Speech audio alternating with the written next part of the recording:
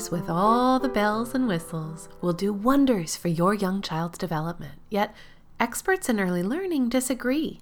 This tends to leave parents and caregivers feeling lost and confused.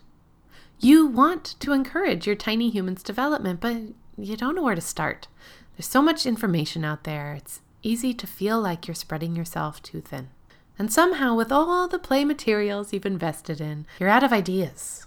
You and your young child or young children are bored with the current selection of toys and activities in your home.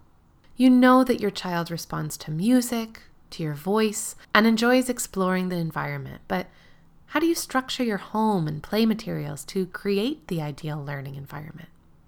How do you provide your child with developmentally appropriate play experiences when you barely have the time and energy to take care of basic needs, both yours and theirs? How do you do it all when your little one's abilities and interests are constantly changing, and when you're not quite clear on why certain toys are quote-unquote better than others? Many of us feel an underlying sense of anxiety that we're not doing enough or doing it right. This leads us as parents to be easy targets for the baby industry. You need more. Get the latest learning toy. Subscribe to get these expert curated toys delivered straight to your home each month. But what if there was a different way? A better way? A simpler way? What if there was a way to minimize the overwhelm and the stuff of early parenthood?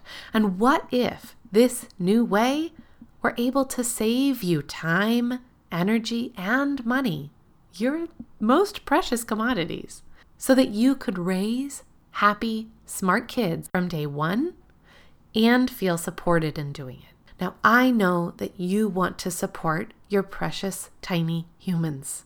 It's my goal to show you how you're often already doing it. Now, over the next few weeks, I'm going to be talking more about how the Learn With Less curriculum can help you along your early parenting journey. But today, I just want to leave you with this little thought. I want you to consider this reframe for just a second.